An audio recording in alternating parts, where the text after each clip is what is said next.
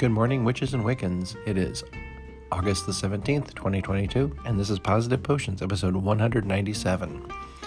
Happy Wiccan Wednesday. Today's forecast calls for considerable clouds with occasional showers and thunderstorms in the afternoon. High near 77. Winds north 5 to 10 miles per hour and chance of rain 60%. Tonight cloudy with a few showers after midnight, low near 60.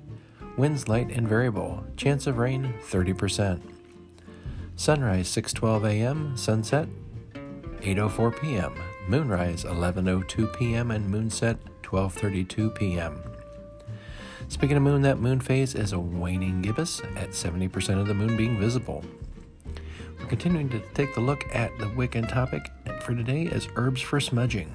As a reminder that different herbs can be used to help with different intentions when smudging, and we continue to look at those herbs.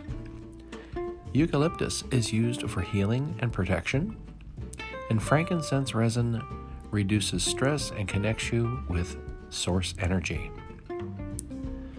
Today's quote, "With each breath I take, let my spirit awake."